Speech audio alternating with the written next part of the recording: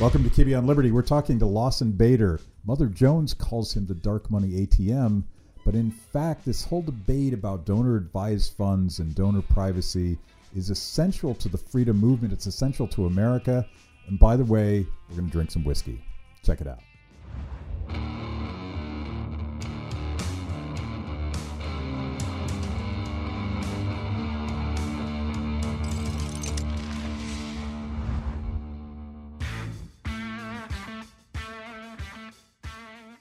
So, welcome, Lawson Bader.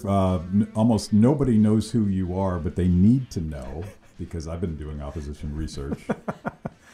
You don't know this, but I used to be a guy that did opposition research for Lee Atwater at the Republican National Committee. This is not boding well for me. So I know how to dig the dirt. Okay, I can take the dirt. But tell us who you are before we start ripping you apart. All right. Well, I'm Lawson Bader, and I'm not sure I want to say anything more about that since clearly Do you want to take the fifth? I think I'll take the fifth and every other constitutional amendment that I can. Lawson Bader, I run an organization called Donors Trust, which probably most people have not heard of, or at least have not heard of directly. And what is Donors Trust? Donors Trust is a 501c3 public charity that operates a donor advised fund. Yeah. Donor advised fund is the operating word. So we've added whiskey to the mix because the idea of talking for 40 minutes about the tax implications of a donor advised fund, not terribly stimulating. I would need booze for that. Yes. How do you think I begin my morning? Yes. Well, whiskey is really for breakfast in my mind. Especially the chewable type. But I'm not joking. I Googled you and I was very disturbed. Very disturbed. And I want to read a headline so that people understand why donor-advised funds matter. This is a flaming political football. I just made up that metaphor. I don't even know what that is. It's an image I'm not sure about. But one of my favorite publications, which I'm looking at right now, I sort of feel bad giving them the click, but Mother Jones has written a story about you guys. Can we pour now? Or okay.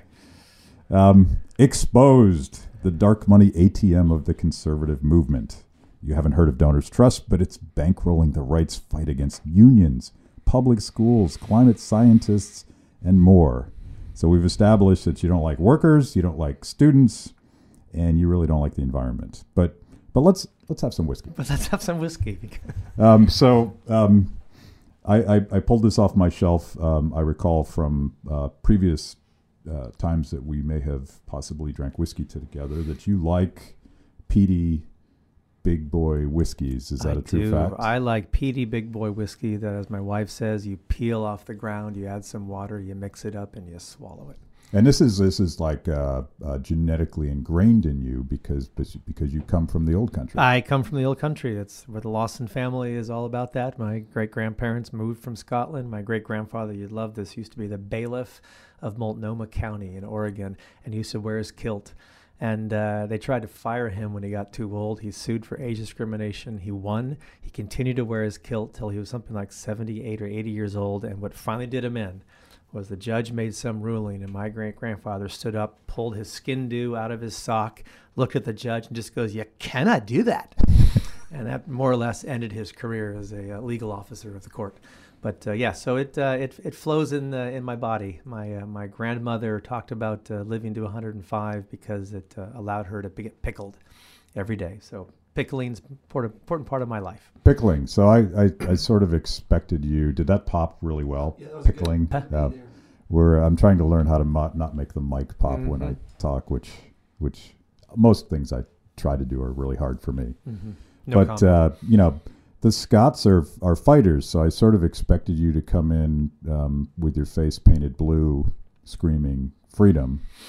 But that's where the Scotch comes in. That's where the Scotch comes in. Do you remember the Prince of Thieves, the movie with Kevin Costner and Robin Hood? And halfway through, the Prince John or whoever the dead English king now is, decides to send his emissaries up to the north to try to rob everybody of Sherwood Forest's finest. And the scene cuts to these crazy-looking people in blue face and wearing things they probably shouldn't be wearing, creeping through the woods. My wife turns to me and she says, those are your people. And I embrace that. So yes, we that's your fighting family. and drinking. That's your family. That's the family. Exactly. So you didn't know I was going to do this, but I went up to the vault here and found a Laphroaig that's been finished in sherry casks, which I find takes a little bit, takes the edge off of the burn off of this particular whiskey. But the roadkill is only halfway effective. Yeah. That way. But you're an Islay whiskey guy, right? I am.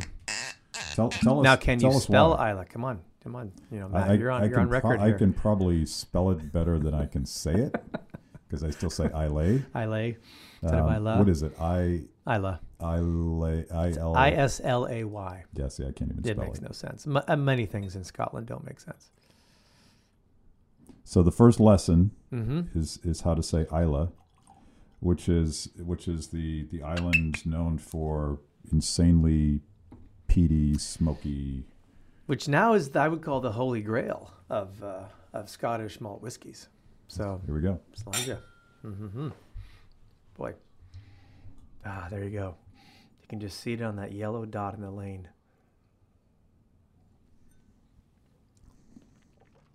But I chose this one specifically because a couple years before he died, my dad went to Scotland and fell in love with Laphroaig. He had always been a proper martini guy, given his British heritage. I don't want to start a fight. That's all right. Well, call me English. After thousands of years of fighting, it turns out that whiskey is what brought us together as competing clans. But he was into Laphroaig, and I've tried to get it. Yeah. But it's intensely. It's got this iodine finish. It is probably one of the more iodine focused whiskeys, Yeah. especially on the island. So you are not alone in that observation. But the sherry cask seems to take a little bit of the edge off. I've done a lot on beer, as you may know. Beer is freedom. Beer is freedom. And beer Although is whiskey and freedom go together, said Robbie Burns. Yeah. Well, actually, the entire history of whiskey, literally from day one, was a fight over government control. And it's because it really sort of originated almost as a currency. It was a store of value at a time when you couldn't necessarily trust the government. Correct. And money, that kind of thing. But I'm going to say something controversial. I understand that it was the Irish and not the Scots. When is this interview over? I don't know if that's true or not. Do you dispute that claim? Of course I dispute that. However, the Irish and the Scots do share one commonality, which is the English. Yeah. So if I was to be intellectually honest, which I will try to be, the Irish, there's certainly a Celtic impression that comes from both places. More people would say that single malt originated in Scotland than Ireland. But speaking of Islay, you can stand on the southern shore of Islay and you actually can see Northern Ireland in the distance. So the reality is there's a lot of trade and commerce, which is, again, part of the story of whiskey. So I will play a high position here and say it could be Irish or Scottish. But I mean, of course it's Scottish. But yeah, of course. But anyway. Now, I didn't know this till this morning, but the word moonshine comes... Supposedly, this is according to Wikipedia, which is usually right. Especially about everything. The word moonshine comes from the Scottish reaction to English attempts to tax the crap out of whiskey. Right. Or make it illegal, actually. Make it illegal, or tax it out of existence. It's all this iterations of this. And the Scots had a very different reaction from the Irish. They started distilling at night, so you couldn't see the smoke coming out of the stills, which is... according to Wikipedia, is where the word moonshine comes from. I actually did not know that. So I have been Kibbe educated. Yeah. So you can't stop whiskey. You cannot stop whiskey. And you can't stop freedom. And the entire history of whiskey is a story about human ingenuity and creativity against the deep arm of the state. Sure. I would even say it's absolutely that. But if you think about it, I think about whiskey as being the human spirit. It's not just the taste is fantastic. The social ambiance is obviously important. But, the history of whiskey is tradition. The distillation process is a pretty basic one. I mean, you've got wood, heat, barley, fire. It's pretty much it. It hasn't changed much, but it's also evolution and migration. So distillation and alchemy was kind of discovered in the Middle East. So where'd the Middle East go? Eventually they came into southern Spain. They met up with the monks who were brewing. All of a sudden you realize, hey, wheat has a little different taste when you just do a distillation, not just brewing it for beer.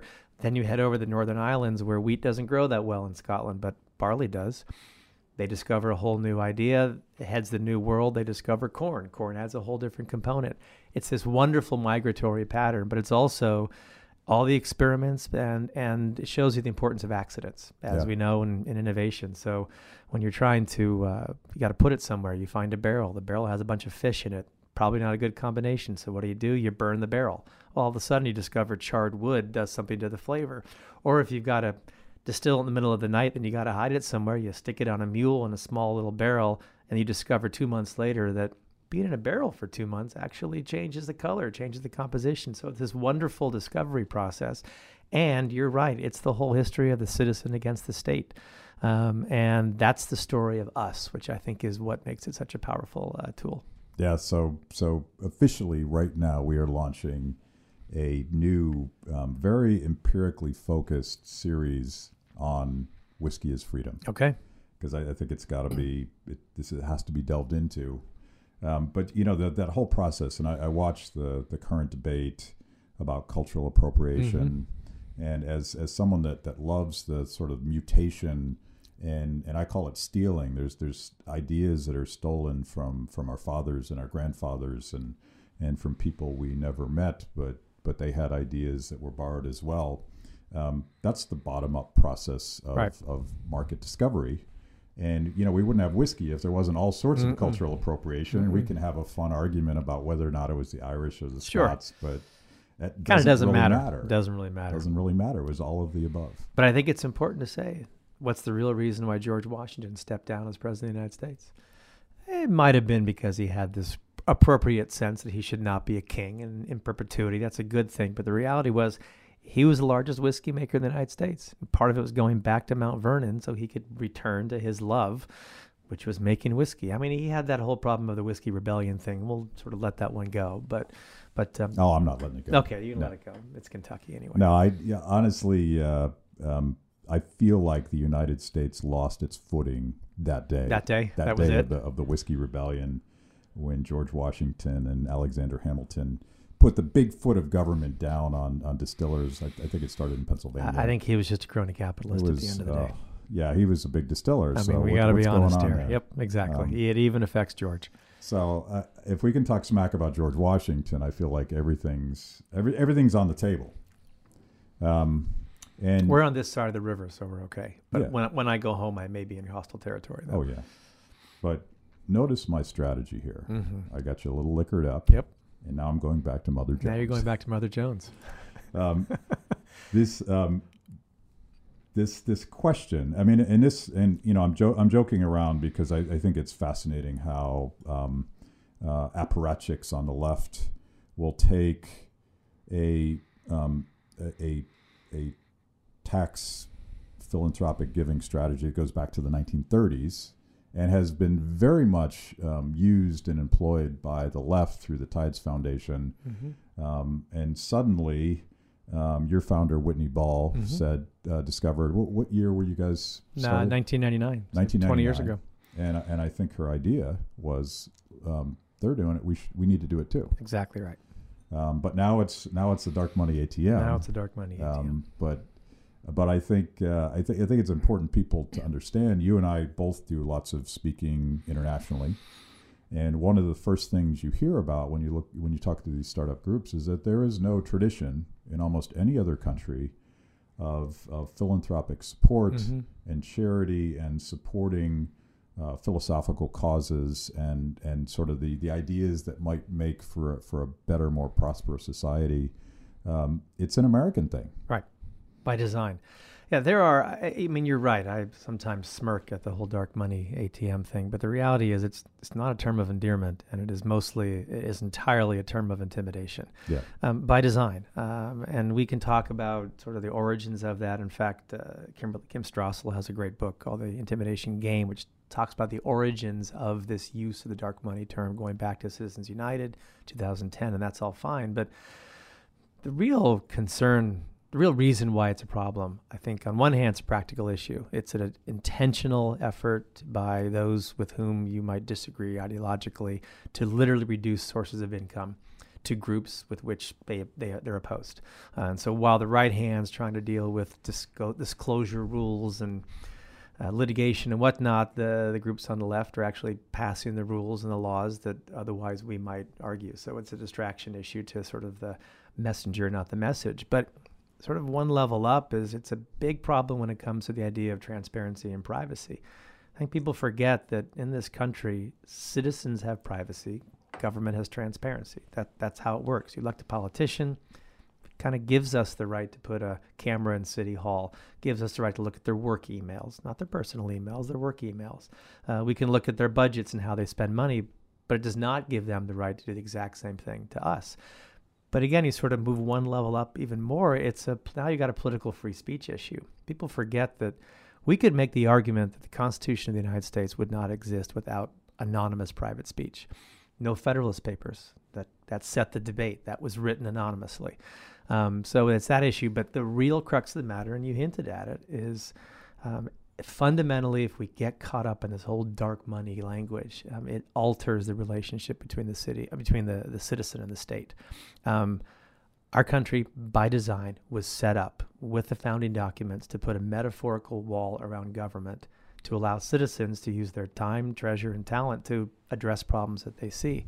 We start changing that, then the whole system changes. Yeah, and it's a source of liberty to speak your mind against very powerful interests, perhaps sometimes in cahoots with government, sometimes trying to game the outcomes of what government does. And in some ways, I sort of deeply respect the way that the progressive left is very entrepreneurial about this stuff. And I was, as you know, I was a Tea Party organizer working for a large nonprofit during the IRS Inquisition. And it was an inquisition. It was an inquisition. It was a wicked abuse of government power because all of these citizens who were trying to follow the rules, right, as complex as they were, as impossible to comply with as they were, they all thought that the system was fair enough that if they wanted to petition their government for a redress of grievances, they would file the paperwork. And all they managed to do was make themselves targets. But that process, figuring out why would the left be going after 501c4s, which was the primary target of the IRS. And I suppose we should go back and define all these things. But the reason they were doing it is because they had evolved and they had come up with new business structures and new tax strategies that really didn't depend on 501c4s anymore. So let's unleash the dogs. That's right. On 501c4s. Well, and you've also got to remember the context of that. So up until 2010, when Citizens United passed, you had a very unpopular Dodd-Frank bill passing. You had the bailout going on. You had Obamacare. And all of a sudden, the Supreme Court comes along and says, looks like some groups might be able to organize in an activist way, in an appropriate legal way. And all of a sudden, the White House is faced with immense opposition to what have been unpopular issues. Even if Republicans passed them, they were still unpopular. And so the hounds sort of were unleashed. Yeah. And this national frothing at the mouth campaign sort of began. And that's when you saw the lowest learner issues. It's when the dark money phrase actually sort of emerged by the Unsaid magazine that I shall not mention. And by the way, they've said far worse things about me than they've said about you. Yes, I have no doubt about that. But it is what it is. So you began to see all this activity. In fact, Media Matters released or leaked a playbook that they had, which said very explicitly, we're going to go after the donors in this. We're going to make giving actually be sort of the embarrassment, and therefore we see restriction of funds. People forget that Brendan Eich, who was the founder of Mozilla during this time, essentially was forced out because it was disclosed that he had given something like $1,000 5 years previously to the Proposition 8 campaign in California, which I think was one of the gay marriage things. And all of a sudden, he's fired as the head of Mozilla. Yeah. That's the context of this. And unfortunately, given today's sort of lack of civic conversation, we're just seeing that manifest itself in a lot more ways. It's Saul Alinsky 101. You can keep going back to that book which unfortunately I've read many times, and he's about ridicule. He's about isolating the enemy, and if you single out somebody that's trying to participate in the process, you can make it so that they just don't want to do it anymore. Right. Which I think is fundamentally anti-democratic. Like I actually believe.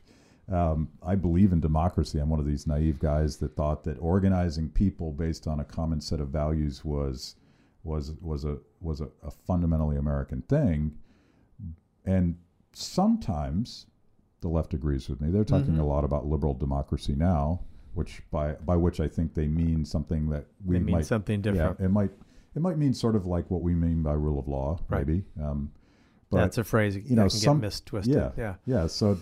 So I wonder, it seems, go back to the phrase apparatchik, like, these things aren't values that they share, they're opportunities to hurt the enemy. Well, your key phrase there was also sort of democracy, because I spend a lot of time now having to sort of defend this, and less defending than just promoting the idea of philanthropy. But Stephen Carter is a Yale University professor, talks about philanthropy being essentially the great democratizer of the country. And the reality is there's always this understanding that, you're a philanthropist. Well, that's an Andrew Carnegie. That's a Ford. We're talking billionaires. No, the reality is if you're a charitable person, you're a philanthropist. Right. Donor advised funds in particular, the ability to give means anybody can participate. Any citizen can participate in this world of philanthropy. It's a really important source of independent power. It's not just something for the elites. And the irony is there's something like $125 billion of philanthropic capital in private foundations and organizations that very strongly lean sort of in a progressive way. There's about 10 billion of groups that sort of lean to the right. The irony is it's actually easier for people to participate in that 10 billion than it is that 120 billion, whatever it is. So in a way, those who are sort of on the right are actually democratizing philanthropy at much greater lengths than sort of these elites that are on the other side. But again, we lose that ability to participate philanthropically. We've just changed the nature of the citizen of the state in a very bad way. Yeah. Let's take a step back because now we're getting into sort of the nitty gritty of these structures. That means I need to sip. Yes, please sip because every time we say donor advised fund, you have to chug. So. Okay, all right, better than that than dark money. But you mentioned politics and I mentioned 501c4s, but what you're talking about here is something fundamentally different. So walk us through C3s, C4s, politics. Yeah, there are the IRS tax code. Wow, I never thought I'd actually say that phrase. See what this is already doing to me? I'm quoting the IRS. There are 501s. The C section of the 501 determines sort of public charities. There's multiple classifications. The most common classification is the C3, which is your religious, scientific, arts, culture. So the church, the synagogue, the Boy Scouts, Red Cross, that sort of thing. C4s are actors that are explicitly engaged in political advocacy. Now, a 501c3 charity can be political in the sense that it can have a basis of belief. It can issue, for example, a voter guide. It's not telling you how to vote. It's just saying, here's what the issue is, A or B. It can express policy solutions without telling somebody to vote specifically. So that's the key distinction. And that's actually been the problem is there's a lot more transparency rules on the C4 side of things. There already is pretty much a lot of disclosure as to who supports that, but there's not on the C3 side. And it's this attempt to take those disclosure laws and now apply them uniformly to the C3 world.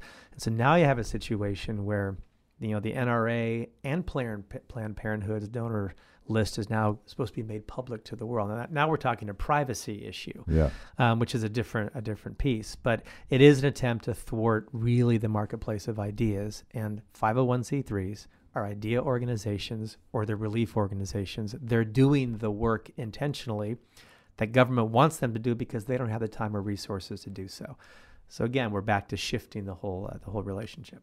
Yeah. So when I was researching my last book, I happened to be writing the 50th anniversary of Martin Luther King's "I Have a Dream" speech. Mm-hmm. So I stopped everything I was doing, watched the speech, which I had never watched the whole thing, and then started doing a deep dive.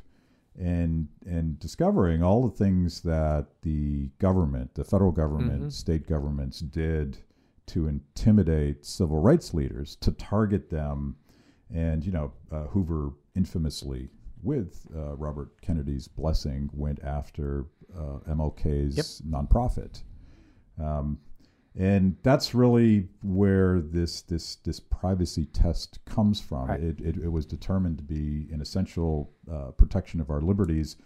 Give me a little bit of that history of the Alabama case. Yeah, there are two Supreme Court cases that are fundamental to any conversation we have about donor privacy and the importance of keeping a wall between citizens being active in their community and government doing it.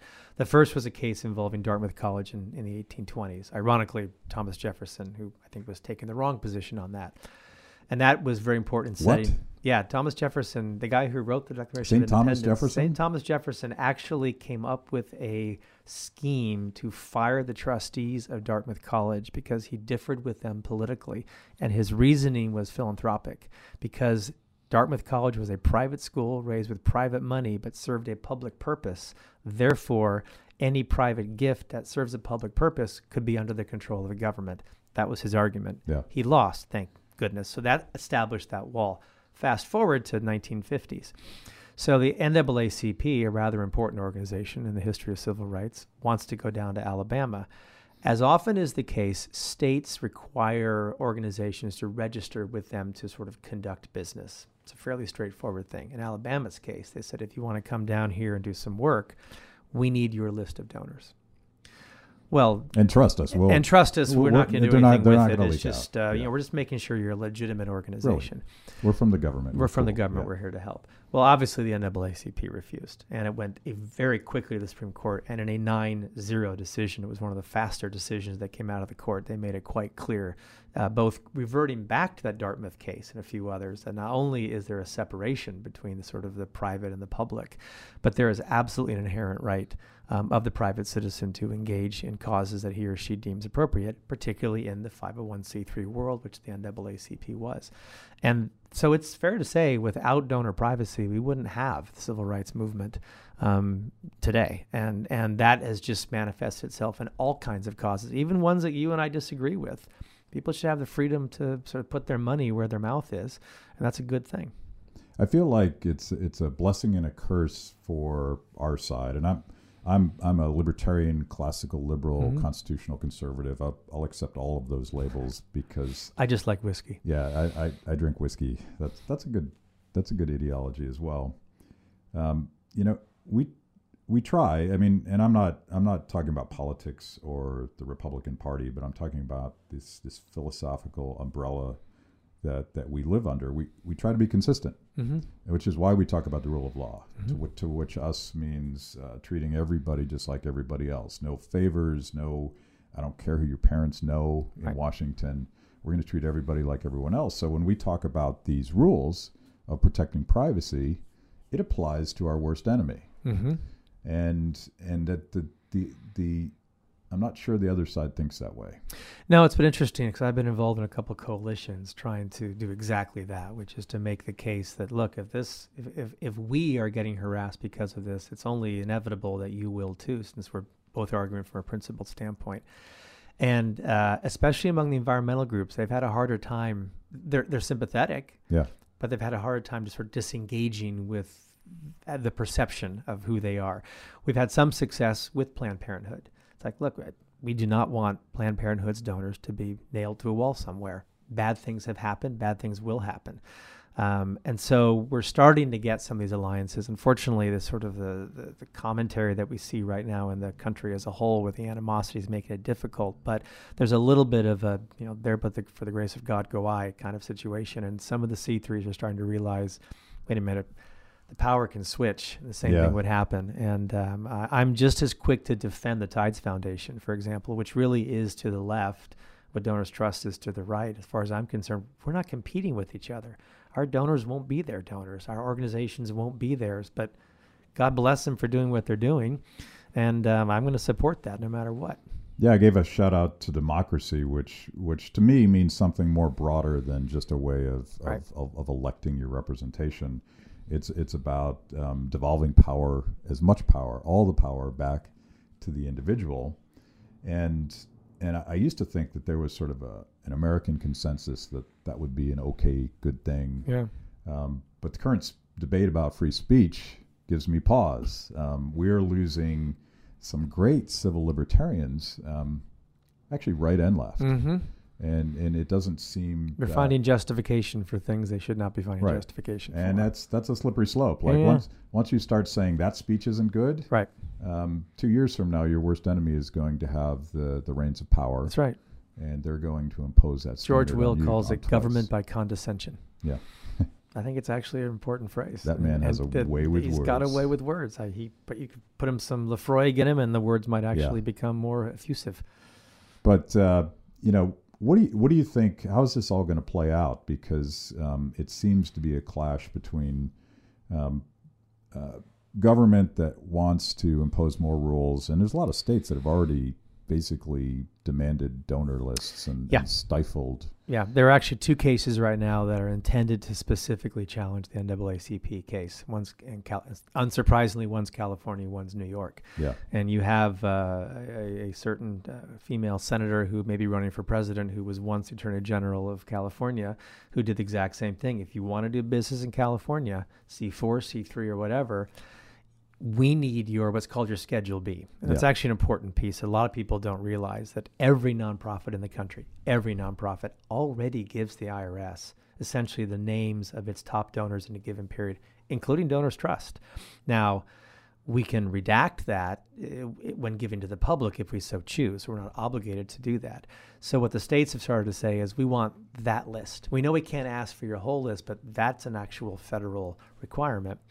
And they're setting up a federal state issue. And so far, there's been some success in California, but that's just one chipping away. Another great example is if you want to do, if you're a state-based think tank in New Mexico and you work with another think tank, now you're actually potentially accused of racketeering because you've got two groups working together.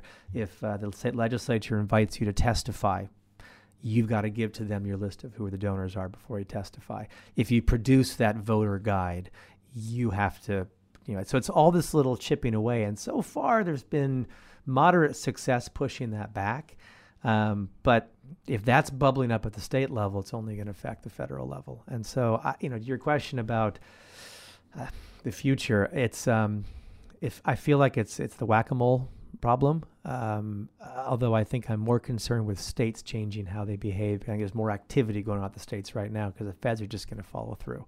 And that's the concern right now is your local individual citizens not aware of this at all. And part of this is making folks aware. Yeah, oddly enough, Kamala Harris is embracing the Alabama argument. Right. While she tried to undermine it. No irony apparently revealed. Yeah, none at all. Well, now that I'm depressed, but then we drink. Something important happened here today, and perhaps destroying both of our careers. We called out both George Washington and Thomas Jefferson as being corrupted by the power that they warned us against. We did. So even if those guys go, we should perhaps be wary of power corrupting. That's a very good way, but we are at least intellectually honest. Yes. Yeah, at least intellectually honest. Thanks. Thanks, Lawson. Cheers, man. Cheers.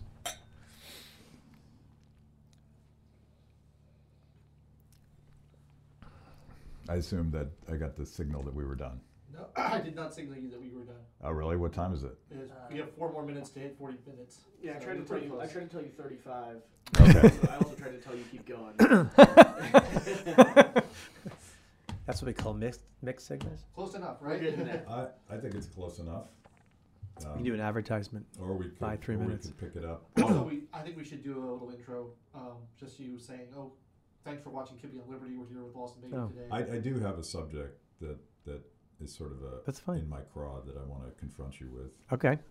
Get a little closer. Are we still rolling? Get a little closer to your mic. We're keeping all this. And you'll. Oh, this is all in, right? Yeah. Okay. So we're not done, We're not done. which is good because We have this. I've confronted you with the Mother Jones article, Mm-hmm. and I feel like you deflected. You didn't really answer the questions I asked.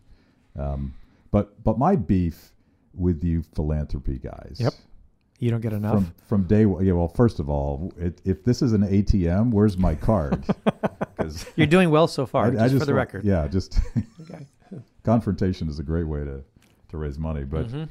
but here's my beef about philanthropy. There is so much focus on the symptoms of poverty. Okay. And I see this all over the world. And you know, we try to feed people, and we try to rescue people, and we try to get children vaccinations and things that they need to survive. But I feel like we don't spend enough time trying to answer the question: why are those things happening? Mm-hmm. Why are there hungry children in all across the world? Why are there lack of opportunities? And to me, philanthropy would spend a little more time actually focused on how do people get rich? I would actually go even a step further in self-criticism and say one of the problems we who are in the philanthropic world forget is the importance of business and entrepreneurship, the actual literal wealth creation that may make it possible for philanthropy to sort of start. Yeah. And so you're focused on the aid question, and you're not focused on what are the conditions necessary that actually allow individuals to be free and prosperous and pursue things. Now, I would argue that from a selfish standpoint, Donors Trust, that's why we're so engaged with a lot of the think tank world who are trying to be more creative about what are the conditions necessary, what are the rules of the game, so that we see flourishing, not just giving the handout. And I think a lot of foundations do exactly what you just said.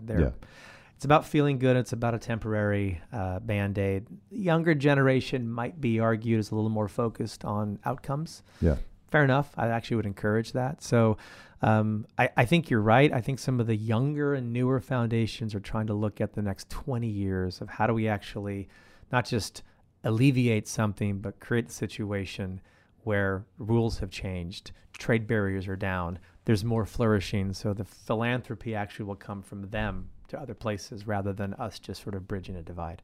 There's an organization you know well called the Atlas Network. Yes. That has launched a program. I don't think it's that new anymore. They've been working on it for a while. Doing called development differently, which is sort of challenging people to think about. Where does wealth come from, and what is the link between wealth and prosperity and opportunity and all these things.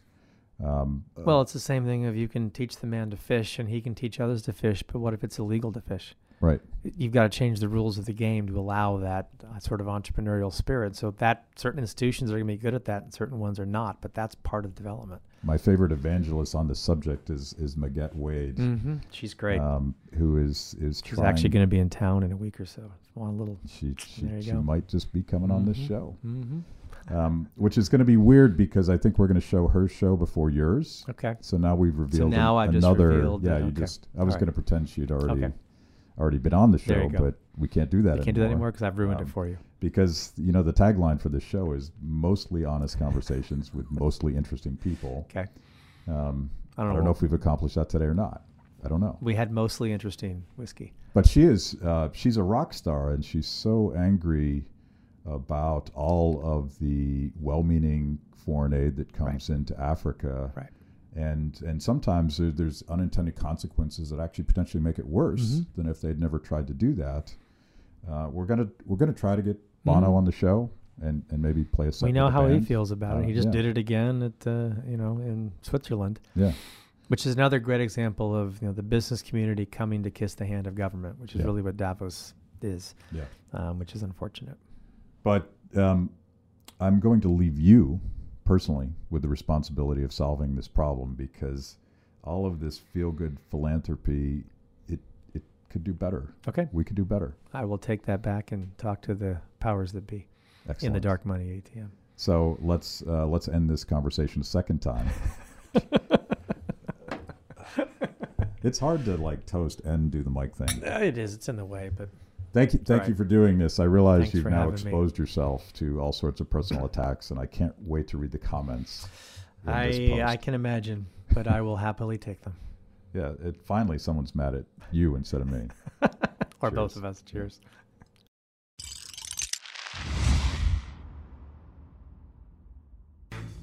Thanks for listening to Kibbe on Liberty. Make sure to subscribe and rate our podcast so we can reach even more people with our mostly honest conversations with mostly interesting people.